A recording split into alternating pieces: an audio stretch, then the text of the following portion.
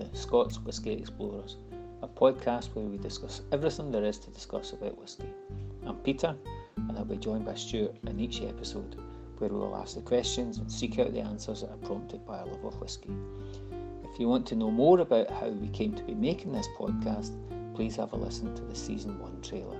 In Season 1, we'll be focusing on the fundamentals of single malt Scotch whisky production. Everything from barley to fermentation to maturation will be examined and explored in exhaustive detail. If you'd like to know more about Scots Whisky Explorers, or if you'd like to get in touch, leave comments or suggestions, please go to www.scotswhiskyexplorers.com and you can find us on Twitter at Whisky Scots. Thank you for listening to Scots Whisky Explorers. We hope you enjoy it. Now, please sit back, relax, pour yourself a dram and enjoy our conversation about maturation. Evening, Peter. Hey, there, Stuart. Grand. Good to see you. Yeah, yourself too. Glad to hear you're doing well. Yeah, it's good to be here. Continuing our wee ramble through the warehouse, which isn't quite such a wee ramble anymore. No, but I feel there's promise in the air. The angels have promised us maybe we might tie this ribbon up in a nice bow tonight. Finally get ourselves to the end of maturation. We'll have grown up by the end of it. You might have.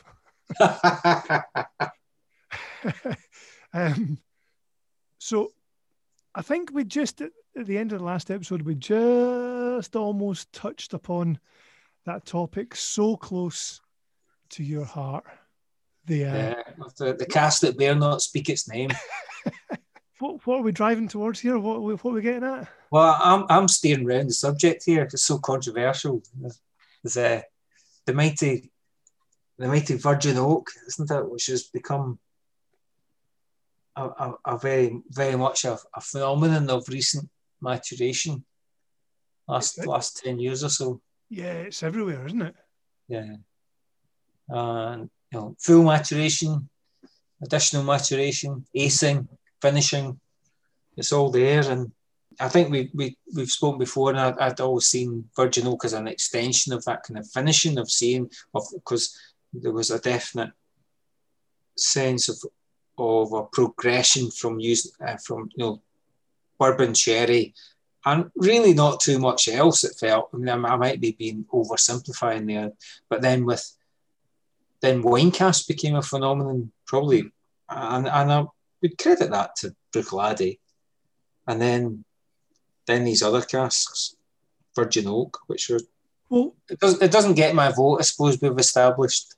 Yeah, and it's strange how it's just been so much in the ascendancy recently. I think I mentioned Andrew Jeffords. I almost seem to mention him in every episode, but I think I'd mentioned him not so long ago when we started talking about maturation, and that it's worth pointing out that in 2004 he was pointing out that all Scotch whisky across the board, all Scotch whisky is matured in second-hand wood, and he goes out to say that this is the single most, well, I've got it in quotes here, what does he say? He calls this the most astonishing fact in any whisky book, the fact that everything that comes off a still gets put into second-hand wood. And that was in 2004. So it's really recently in terms of the history of the industry that the virgin wood has come so much to the fore. I was thinking about this. I wonder what your thoughts are with the rise in price of, if you're a distiller and you're looking for something to give your spirit big flavors, big color, big impact over a short period of time, you might argue that historically sherry casks are going to do that to a degree. You're going to get loads of color and a big, if it's an Oloroso or a PX, you're going to get bags of flavor. But if they're becoming much more expensive, is the virgin oak a cheaper alternative to that you're going to get loads of colour extracted from the virgin wood, and you're going to get a big blast of flavour. Now, whether that's a flavour that is particularly enjoyable to some or not, I wonder, is it the economics that's driving it? Yeah, you have to imagine something is, and there's no doubt in that big burst of flavour and colour is definitely there. As it is with finishing in a PX cask, you get a big burst of colour and flavour. But I think in the end, the economics may drive it. But I think I remain, a sceptic about how much that's of benefit, because I think generally, even with the advent of PX as a finish, it homogenises the whiskey flavours for me. That I find it hard to distinguish between one whiskey and another that's been given such a big jolt, a new jolt of those particular flavours. And there are, I'm sure I'm not the only one who struggles with this, but at the same time, there are lots of folk out there who are really enjoying it. And I certainly have, spoken to a number of people who enjoy a bourbon, which again isn't my go-to drink. They say that that's one of the things they like about that enhancement of the whiskey. It goes more towards that field. But for a long time, like the Jefford says, that for a long time, certainly the people I'd read over a long period of time talked about virgin oak being not suitable for maturing Scotch whiskey. John Lamond talks about whiskey spirit being too delicate. Philip Hills suggests that, I was sure I wasn't making up, so when you go and look at these folk again, so Philip Hill says that whiskey then acquires disagreeably high levels of various flavour components, and there is a general agreement that new wood does not produce mature whiskey of an acceptable quality. Now, Philip Hills wasn't writing in the 21st century in that particular instance. And I think just on the cusp probably was Charlie MacLean, who's well-respected whiskey writer, involved with a lot of bottling companies, Adelphi possibly most notably, and possibly Weems, says new oak imparts a dominant woody flavour that is undesirable in Scotch whiskey. So back to the Jefford, second-hand casks are used. I mean, even I've got a quote from Diageo's. This is again from Jefford. Diageo's wood expert Andrew Ford says that within a year it is woody and over the top.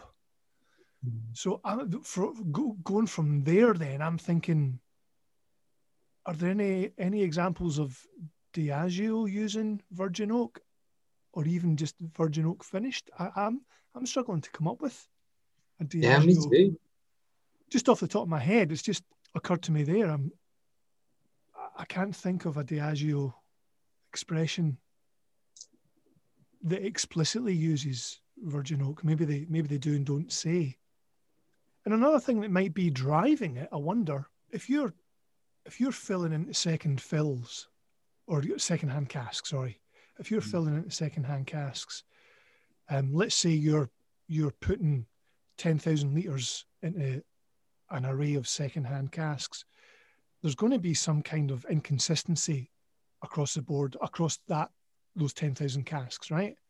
So maybe it's that desire and requirement of consistency that if you're using virgin oak, by and large, you're circumventing that possibility of there being a huge amount of inconsistency within that batch of 10,000 casks. And that, if you're a big blending house or if you're a big producer, inconsistency is really what you don't want, by and large, I think. Yeah, I wonder though, even if it's slightly the other way around, going back to your argument about, or the possibility of just the cost of cask, the economics being a consideration. I mean, Diageo is a big enough company to have quite a lot of economical clout. And I think can't name the statistic off the top of my head, but I'm certainly have read that they have the majority of quality sherry casks in the industry. But that stands to reason. If you've got the most distilleries and the most warehouses, you're going to have the most casks. Mm-hmm. So that's not really such a profound statement as it maybe seems at first. Yeah. At first utterance, but at the same time, I think there's something in there. I can't think of a particular expression released that has highlighted that there's a virgin oak finish in a particular whiskey. Yeah. And with the exception of the special releases, in the autumn of each year from Diageo, they tend to go for consistent large batch production. Mm-hmm. You've got those slightly nuanced ranges of Talisker. I'm thinking of like the Ruby Doo or the Portree, but I think the Ruby Doo is a red wine cask, and I can't remember what the Portree is. But again, although those are nuanced expressions, I'm not sure that they come in very small batches compared to other smaller distillers, like maybe like the Deanstons and the Tobermory's and the Bunnahavens, or our old friend of batch production in terms of Springbank. But there's one, I can't remember them ever doing a virgin oak one. But yeah, I think you've got something there that certainly you put the two and two together, in terms of the larger economic power of Diageo haven't had to rely on a new innovation to produce the burst of flavour and colour in quite the same way as maybe other distillers have to be more ingenious and more ingenious economically, even, I suppose. Yeah, well, I know that listening to Mark Rainier or even the distiller over at Waterford, Ned Gann, they're quite open in saying a portion of every distillation run, a portion of that will go into new oak, because they want that. They're using those new oak casks primarily. It sounded in the interviews that I was listening to, they're using those new oak casks for colour. It's going to take a very sensitive hand to blend those things together, and not allow the new oak to dominate. Yeah, and I know Razzie do this, and also saw Glenallachie. I've got a recent expression of Chinkapin new oak. Mm-hmm. Now, I'm not exactly on top of exactly what that is, but certainly having tasted some of the Razzie, it seems slightly less new oaky. So it's designed or treated in a particular way as to not have that full boxing glove clout of virgin oak. Yeah, the Chinkapin, I think I'm right in saying that's referring to, I think, where it comes from. But the Chinkapin oak is Quercus Muhlenbergi. Oh. So it's a different. Would that be a different genus? Is that right? Very, very possibly. Or is Querca the genus? No, Querca is a species. Oh, I don't know. Anyway, Muhlenbergi is a different species of oak, and will have different characteristics. So different tightness of the grain, or whatever characteristics might be variable amongst different species of oak. So I'm trying to dredge up. I was listening to a guy talking about Muhlenbergi, and he said it gives something, but I can't remember what he said. I can't remember. I should have been paying more attention. Anyway.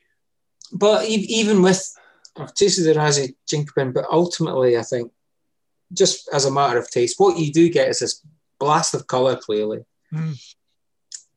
And I think, from my sense of it, what you also get is the congeners that provide the vanilla and the almond compounds are enhanced.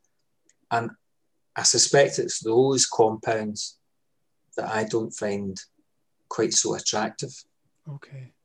So, and I think if I'm doing my arithmetic rightly, there's something about, like in small amounts, they taste nice, but if you put too much vanilla in something, it gets overpowering, and that's for me from a personal taste point of view.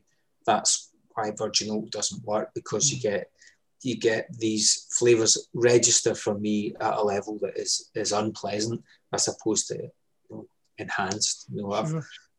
For lack of a better term, you put condiments on. You put your salt and your pepper on your tea to enjoy, but if you put too much salt, too much pepper, it's no longer enjoyable, and it's at that level, it's not working for me. And I think that's particularly true of the, for lack of the kind of fuller maturation, or the extra maturations in terms of virgin oak. There, and maybe where there are some blends where there's virgin oak in, I also find, I'm not sure if this is a chemical phenomenon or not, but the residue of that vanilla and almond that I'm experiencing never quite goes away.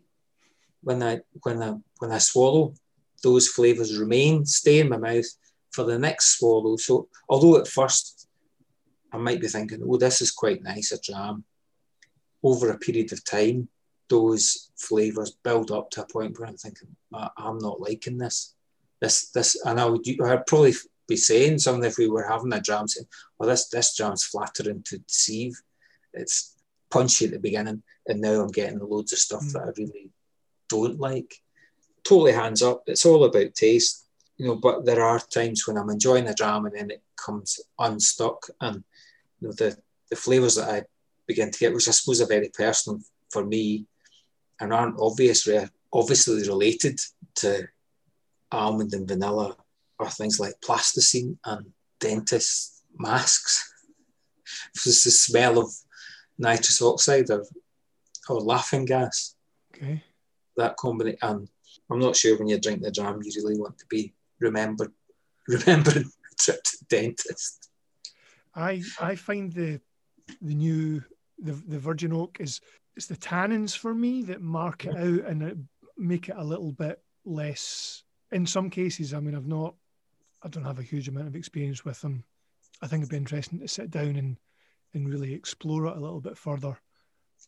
Peter's shaking his head. The horror. But just to try and pin down what it is, that whether I'm wholly on board with it or partially on board with it, or just as a way to get to know my own palate. So far, I've found it's like the really overt use of European oak. I find it's the tannins that make it less enjoyable for me. It strips all of the saliva out my mouth. I went and tried to gen up on what that is, and it's a chemical reaction where it's stripping all the saliva out your mouth, and that for me is just a little bit unpleasant. Yeah. I think ultimately for me what happens is regardless of what the original spirit has been peated, or unpeated, or maybe it was a slightly older cask or whatever, that those flavours both flatten and overwhelm the whiskey characteristics. So I can't taste what I thought the original spirit was. If it was a peaty spirit, it still gets lost, right, in those flavours. So there's an homogenizing experience for me where I can't distinguish one whiskey from the other. And most of the point, I don't like what I'm tasting or trying to detect anyway, because I'm so overwhelmed by this, the vanilla and the almond and the plasticine and it's horses for courses, isn't it? It is very much horses for courses. Yeah. Maybe we should move on and leave the virgin oak to not get too overwhelmed by it. Yeah, let's. When we're talking about that in specifics, generally what we're talking about is the chemistry of the cask. What's the cask giving us, and how does it work alongside the spirit, and how does it interact, and how, what does the wood give to the spirit, take from the spirit? How does it change the spirit? But well, actually, there is maybe a wee bit of a reprise to. We talked about the SW Ariels last time and how they were modified around the use or not use of cider cask, and there's also in kind of the use of cask. There's an explicit acknowledgement, I suppose, that the blender who's putting this bottling together will, or in their words, the type of cask used for maturation will have been determined by the chief blender who's seeking a particular character for the final spirit. So I think there's two things. There's one, the acknowledgement, different casks do different things. And I think there's a wee bit of a hint there that, for lack of a better term, monkeying around is allowed. you can distort or shift or encourage the spirit in a particular way. And I think that feeds in. We were talking last time about one of the things that's fascinating about whiskey is how multifarious it is, how totally amazing it is to get. How do these flavors arrive? Yeah, in a particular drink that we're having, and so many and so different. Yeah, and we're not. I mean, we're not the only folk to think that, because never short of a word, Jim Murray likes a wee bit of hyperbole. I'm sure he certainly likes a bit of tub thumping when he's talking about his Bible. But and I don't want to be sounding critical for that, because I want to draw on some of the other stuff. And he talks about. I thought enough to quote this is like, no other nation on earth can produce a spirit of any type that boasts such enormous diversity of style as Scotch whisky. I think that's what we were maybe struggling. I was kind of struggling to articulate at the end of our last episode. All of these wonders, which brought us in right away back at episode 1. Like, how does this get from the field into my glass and make me go, wow? Yeah. And several times over, and repeatedly, year in, year out. And more so the more you look at it. There was one final slight stick in the spokes, was for all of that. And I found, we talked last time about not being quite able to square some circles.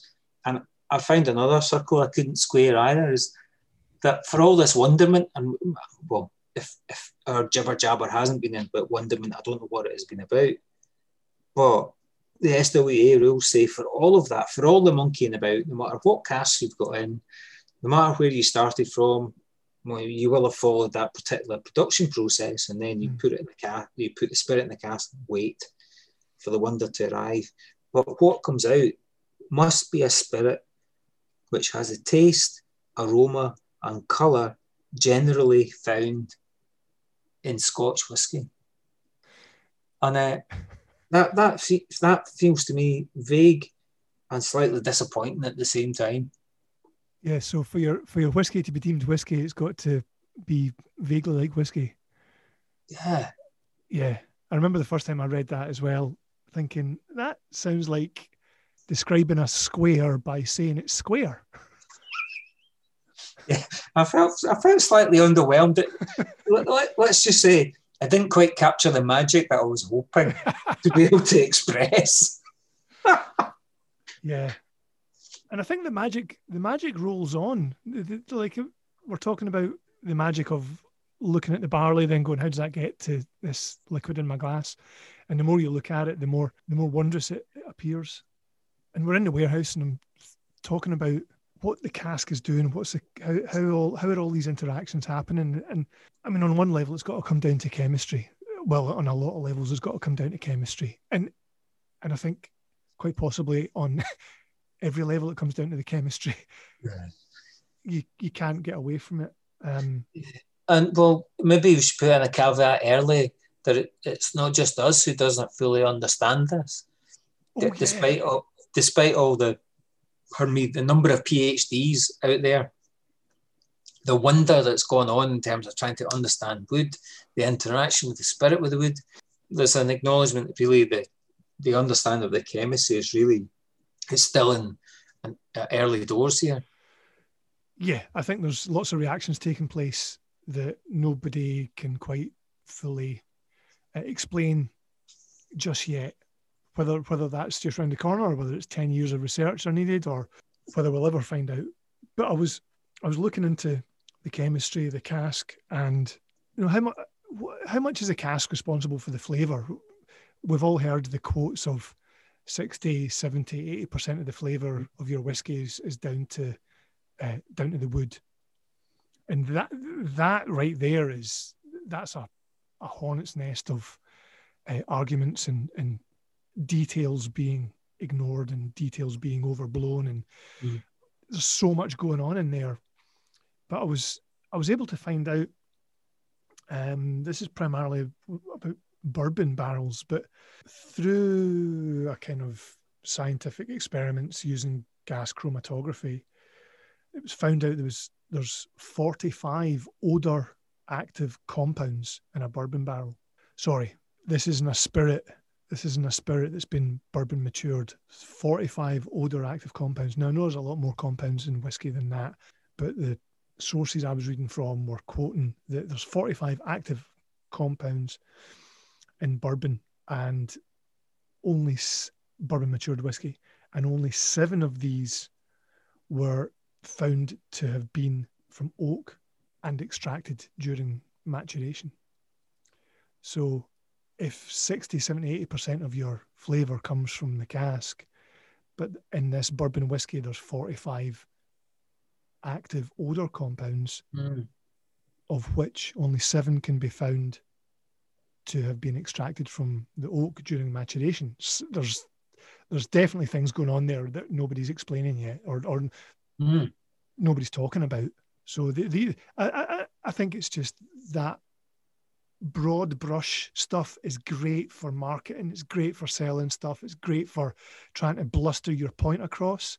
But if you're looking at the finer details and you want to zoom in on the fine-grained detail of what's going on, we find that some arguments are perhaps built on sand.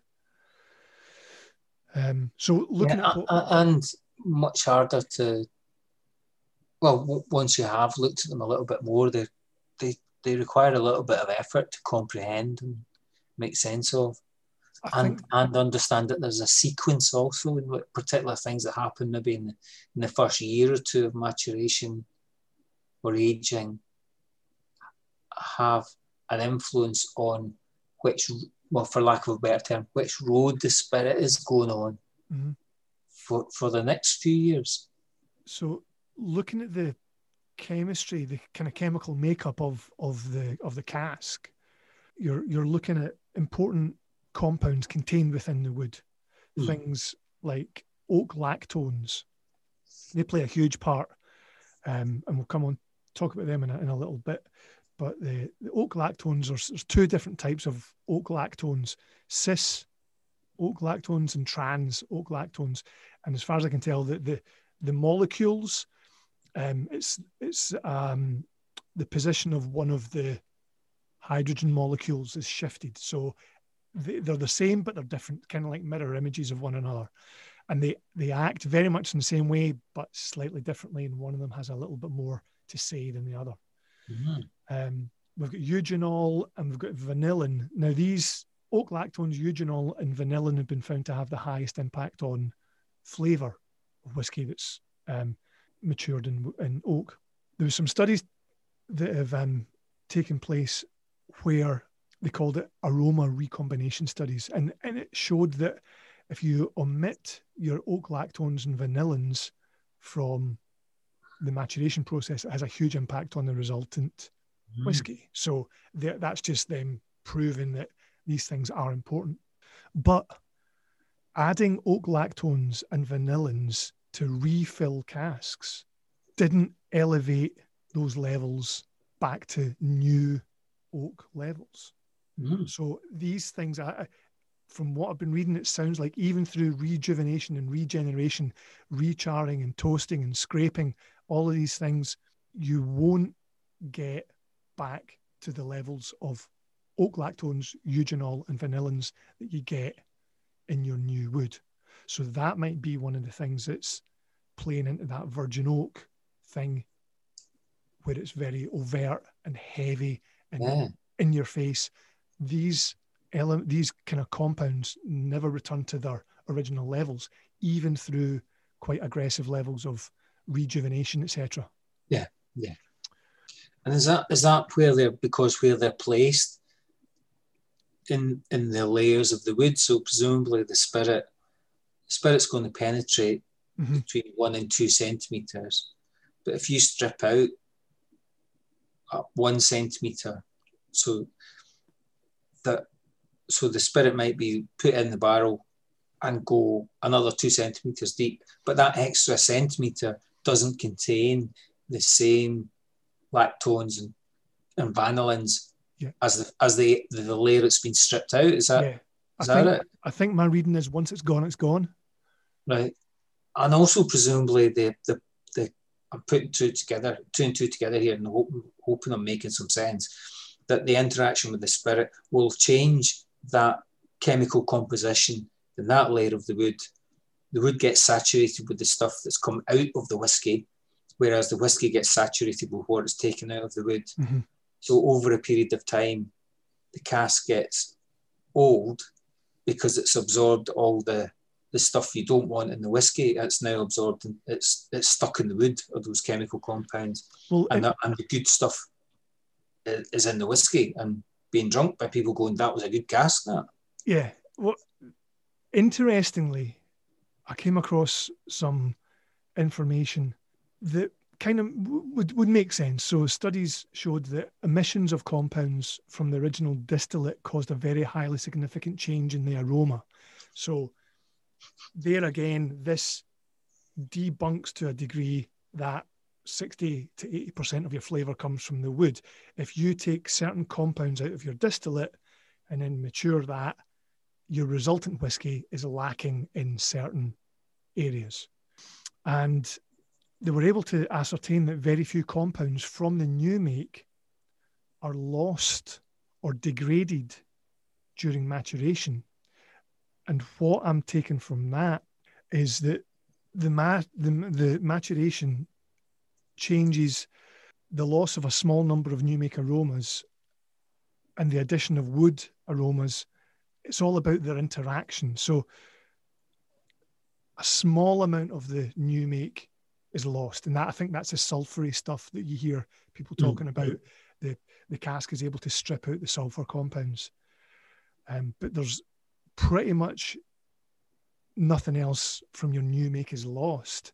It's synthesized and it joins in that dance, that unknowable dance that we've not yet discovered really what's going on there.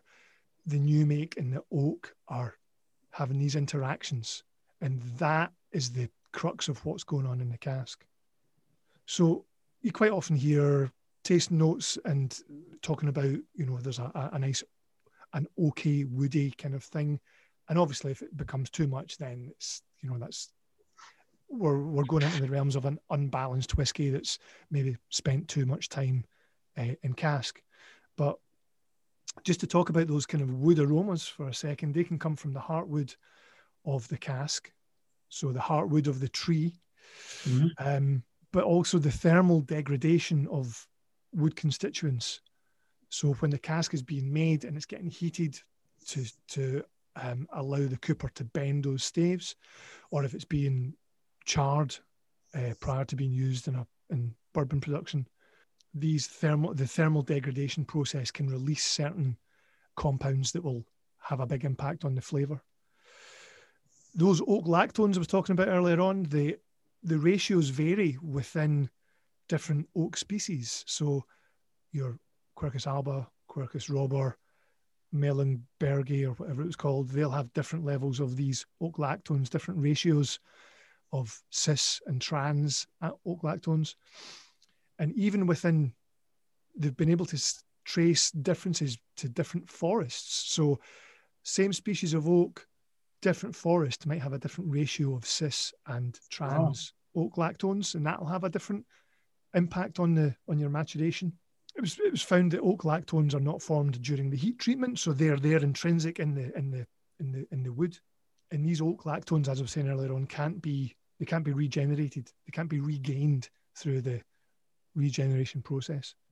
And the heat treatment thing is responsible for other elements, like your vanilla is naturally present, but by the process of heat treatment, you can increase the the presence. You can increase the presence of the vanillins. Interestingly, if you're heating your cask up to 200 degrees, that will increase the vanillins, but higher temperatures and charring decreases the amount of vanillins in your wood. The char layer, so when they're coopering the casks and they're going to burn the inside of the stave, you're going to get a char layer of like charcoal that's burnt. These char layers contain a few aromatics, but the thermal degradation allows reactions to promote certain aromatic compounds up to 6 millimeters inside the wood. So that's what you were talking about, getting inside the wood and all of these reactions taking place. So one of the reactions or interactions that takes place is that of something that's going to impact the mouthfeel and not necessarily the aroma or the taste of the whiskey. Hydrolyzable tannins. So that's your kind of, how would I describe them? Drying, very... Yeah, definitely drying around the edge of your tongue. And yeah. And So then your teeth. Right.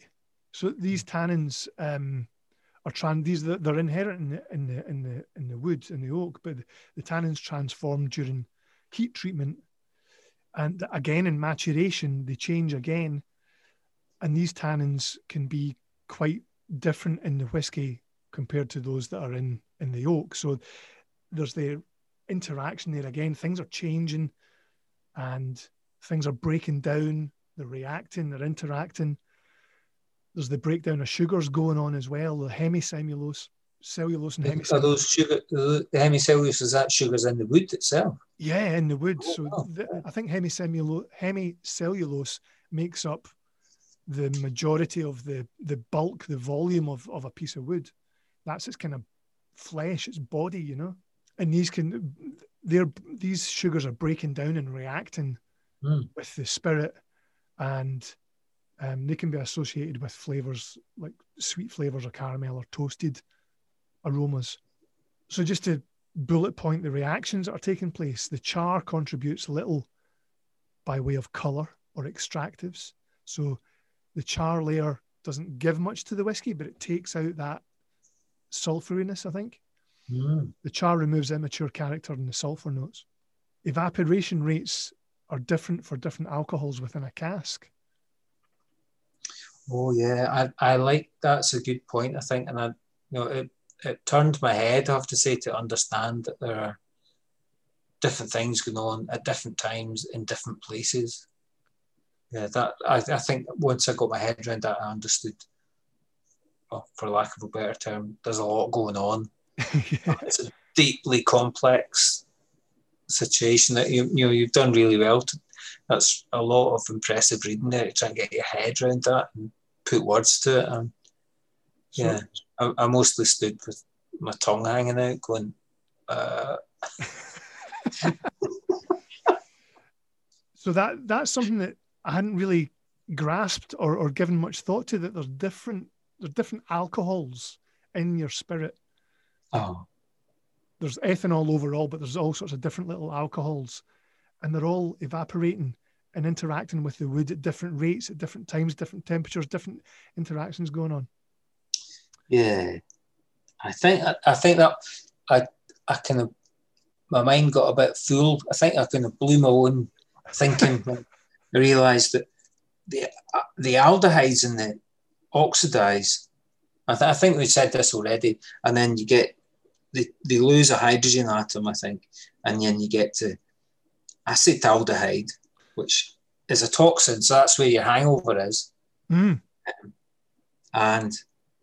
that in turn increases the acidity level of the spirit, which then another reaction then. So these acids react with the alcohol and they produce ethanol and acetic acid, or ethyl acetate, which is where all the fruits and berries come from. And the flavours, all the fruity flavours come from.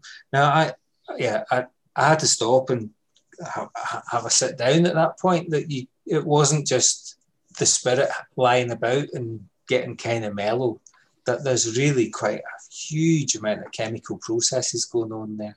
Tons.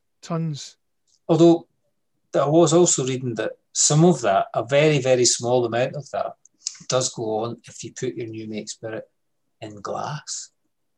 Oofed.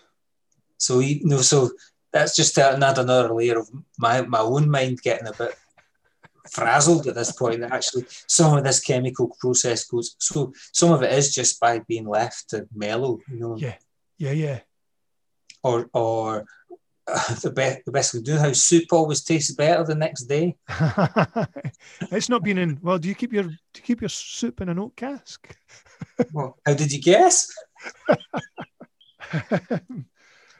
And then just to tick off a couple of wee things.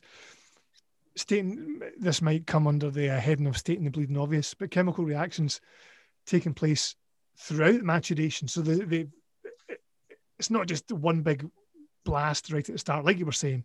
And these can increase the esters and also give an opportunity for the hydrolyzable tannins to interact with the oxygen and the copper ions that the spirit has gathered from its time in contact with copper. Oh, wow.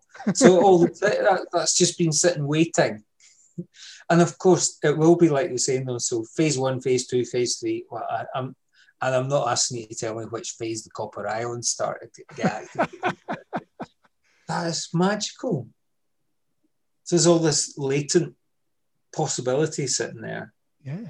And so presumably that's why there's at least the legend or the myth that the older a whiskey is, the longer these phases will have had to change and round out and integrate just to play all of the complexities of the alcohol over time. Yeah. Wow. Super. Sure. And that's even before you get on to regenerated casks. or even so refill casks. I've got some stuff here. You've got, I'll just run through it really quickly. So it's going to sound like I'm reading from a list, and I am because I've got my nose here. But you get your different cask type qualities. You get a different interaction between different distillates and different wood types. That stands to reason. So you might have new charred casks. It's going to give you woody, vanilla, coconut elements. You might get something kind of resinous coming from the heat treatment of the heartwood. So if you heat treat the heartwood, you're going to get some kind of, well, it's going to have an effect, and that might come out in a resin type aroma or note that you're able to pick up.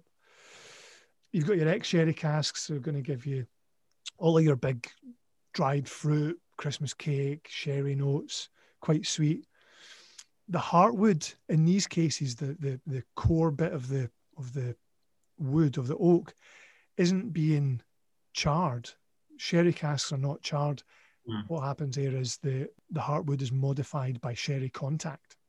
So there's, as far as the spirit's concerned, there's high levels of extractives that could be masking some things in the spirit. Maybe you might find that your sherry matured whiskey, the sherry influence covers up something that's not quite working in your spirit. And then you've got obviously your ex-bourbon stuff, a little bit more drier, not as sweet as the sherry, more floral, much more vanilla because there's more vanillins in the wood. And the heartwood would be subject to reactions with there's a timer going. So the heartwood is going to be reacting quite a lot to the heat treatment. Refill casks, the previous fill affects the character. Obviously, evaporation might be more important as the char effect diminishes. So you might find that if you've not recharred your cask, then the aroma effect might be more important. There seems to be a decrease of color, so there's not as much color there for the spirit to extract, and there's maybe less suppression of immature characters. Oak aromas are present to a lesser extent, and the wood can possibly now integrate spirit and enhance complexity to a little bit more degree. So the wood's not quite as overt. You get more kind of harmonious. I'm interlocking my fingers. Everyone who's listening can see that Yeah, that's a good trick for a podcast. We could go on. Regenerated casks. The previous fill can still play a part. The char can come into play a little bit. European oak would give you high levels of colour and extractives. US oak, a limited ability to reduce immature character. So it doesn't have the same effect as the heavily charred, and it won't have the same effect as the heavily sherried. That all sounded kind of boring because I was just running through it, but there's so much to fit in. Yeah. And then on each individual stave then will have an individual influence on the spirit. And you were mentioning a recent bottling by an organisation, it's escaped me, but there was something like a celebration of American and Scottish spirit where they'd half and half. So they had virgin oak and are half of virgin oak staves and half are former bourbon barrel staves. Is that right? There was second fill barrels. Wow. From a distillery, and they were using their own cask that they previously filled. And so, like you say, yeah, I think it was an homage to the relationship between the Coopers in Scotland and the Coopers in America. Wow. Which is nice. Why shouldn't these things be done? I think it's great. And do you think we've got time to squeeze in one last comment, or a comment on, do you think it matters where your warehouse is? Oh, right. Just when you say that, I know where you're heading with this, but if I could just divert for just a couple of seconds. I know I've talked a lot, but I found a scientific paper online published in the Journal of Food Chemistry. That's easy bedtime reading there. It definitely is not. I'll maybe give you a couple of wee snippets of how technically obtuse it gets. But the title of the study is Influence of Regionality and Maturation Time on the Chemical Fingerprint of Whiskey. And the objective of the study was to discriminate whiskies according to their geographical origin and to authenticate the maturation time. So they're coming at this, I think, from a little bit of a fraud perspective. If you want to ascertain that is a 40-year-old Speyside whiskey and it's not a 3-year-old grain that they've put in there are now, or it's not a grain, but like maybe some other lesser regarded younger malt. There are now, according to this paper, there are now scientific ways in which they can actually do this and prove where things have been, where they've originated from, I think, where they've matured and what age they are. So I've got a couple of things. It's like a kind of modern biological archaeology. Yeah. So the objective of this work was to go beyond our previous work and implement strategies by using statistical modelling to discriminate whiskies according to their geographical origin and authenticate the maturation time. And 106 whiskey samples from 32 different distilleries in Scotland and from 3 to 43 years in maturation were analysed.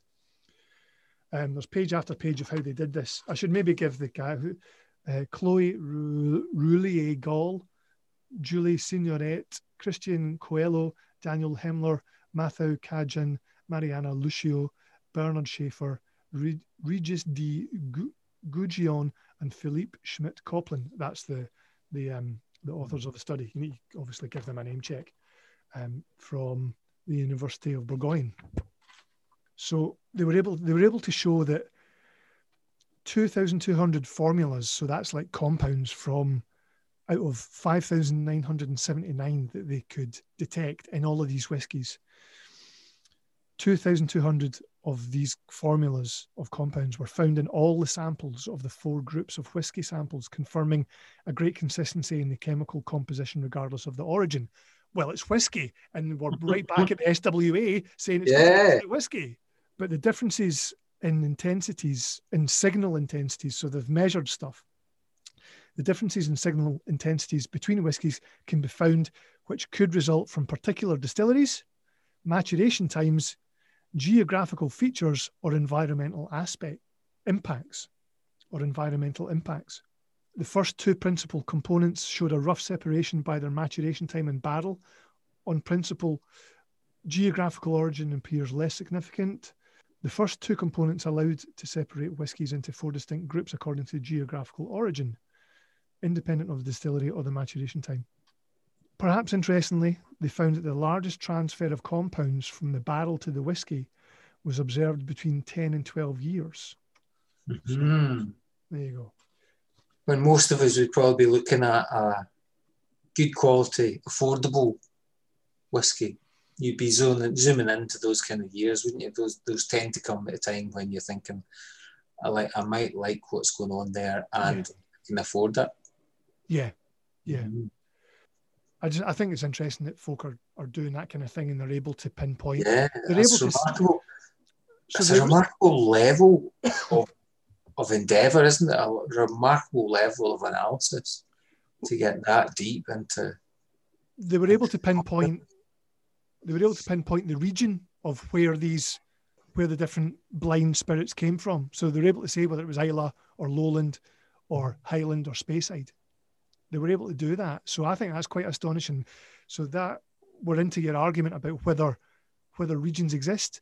Well, scientifically they do. Yeah, and that's certainly something I think we should explore, and I think it's also there are question marks about that, given how, because of the study of the distilling process, what individual distillers are able to do in terms of changing the shape of their spirit that they're actually producing, I think.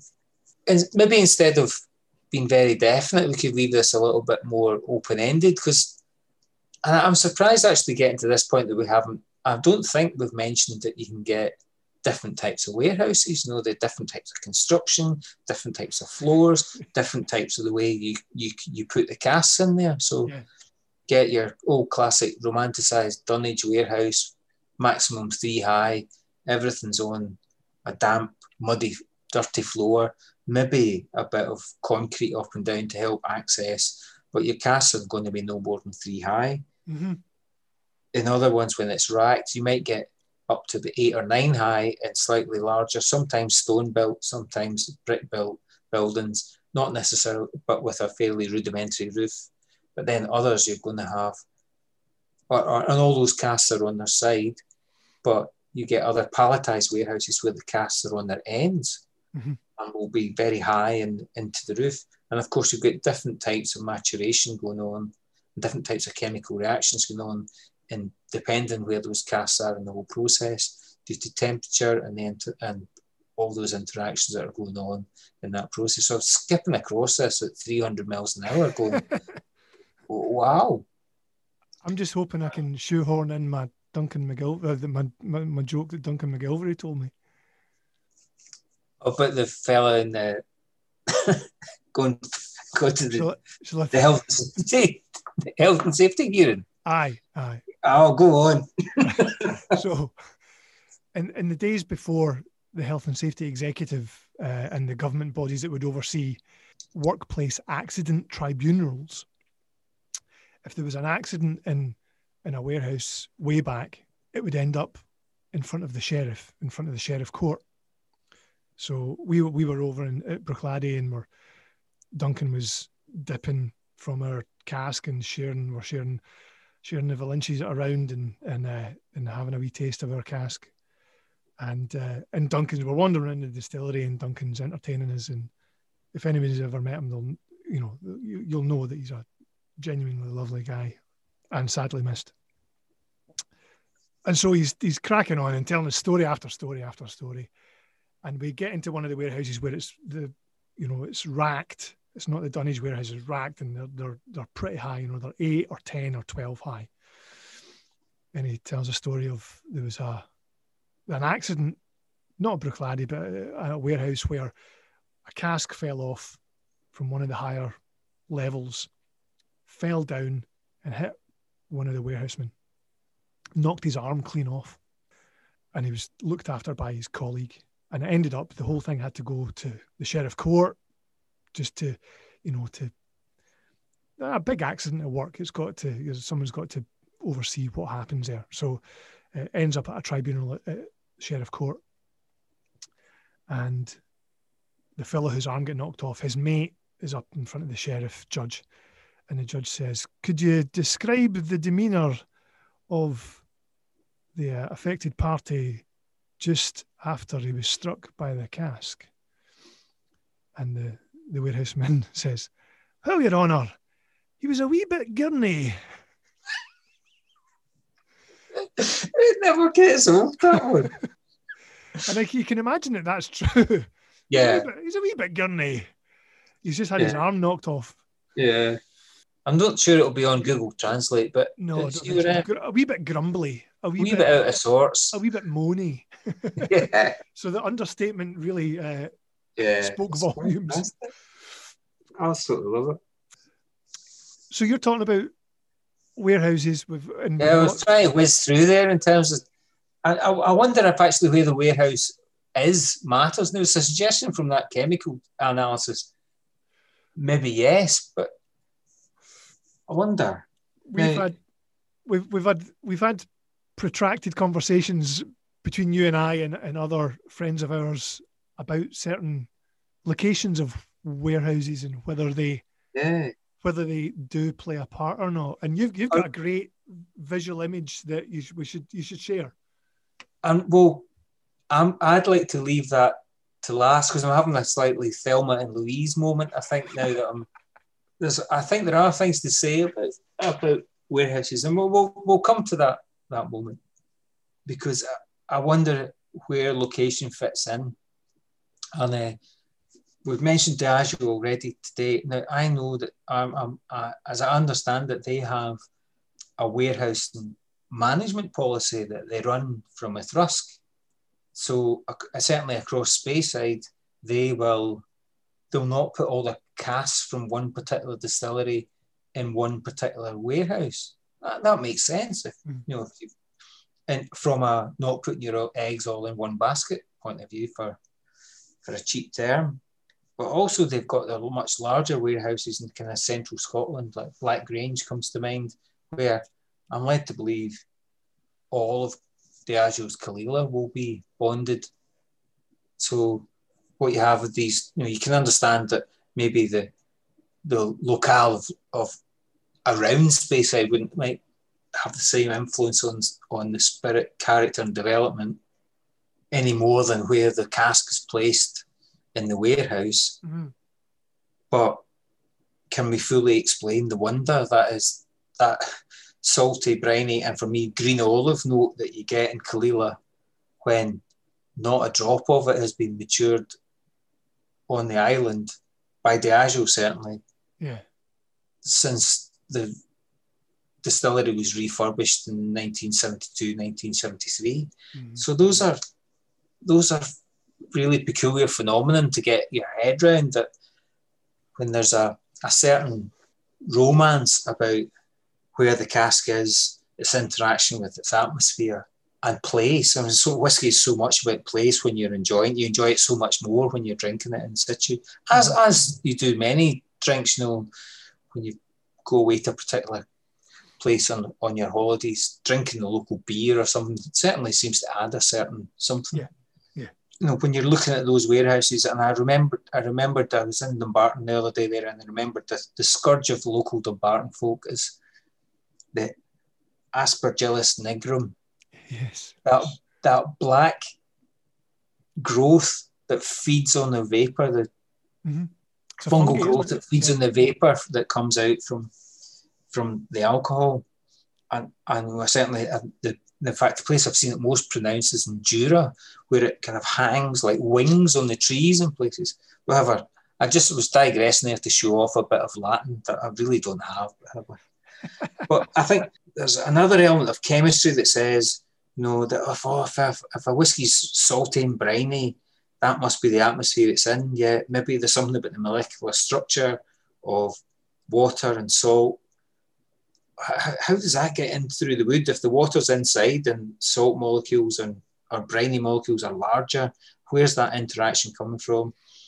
But for all of that, and finally getting to my Thelma and Louise point here, Stuart, as you two are a great lover of that road from Kennaicraig down into Campbelltown. There's something wonderful about driving down that road, the Kintyre Road, going towards Campbelltown. And even when there's any kind of wind, the spray in the sea whips up, and you can see the saltiness in the sea spray coming onto the land. And accurate or not, there's something to behold about just the beauty of that scene.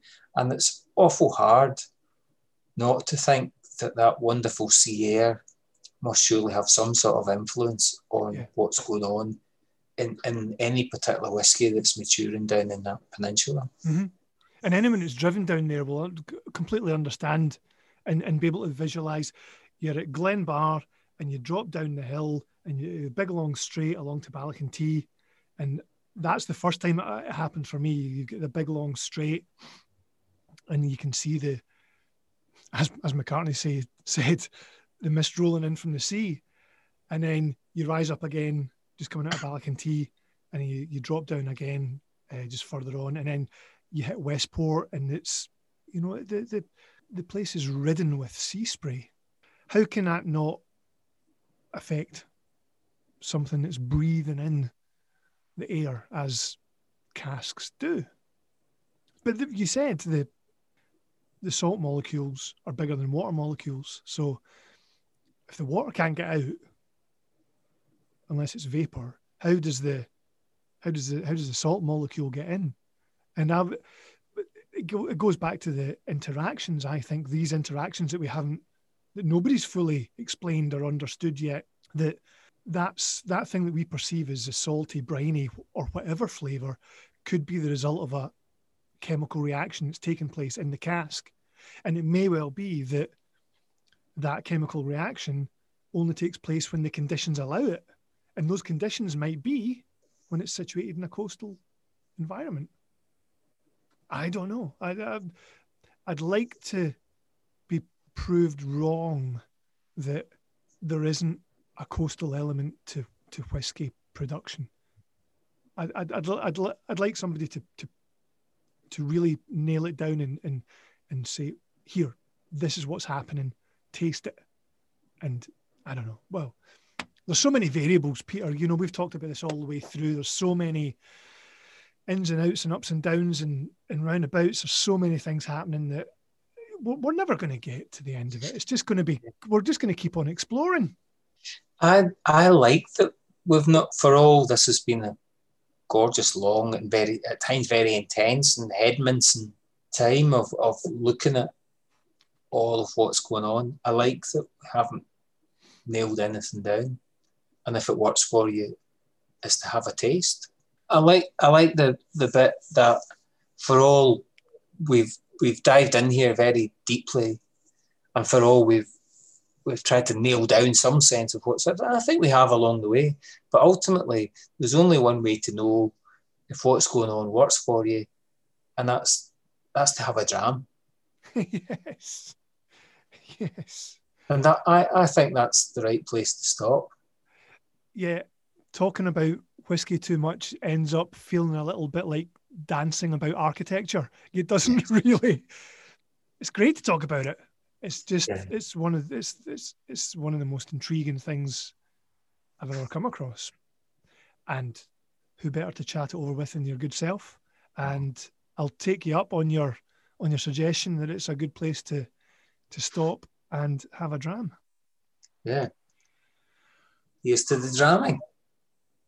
But here's to the warehouse men and women, I think, looking after all the casks, rolling the casks day in and day out, and filling the casks and emptying the casks. Here's to you. Cheers. Cheers.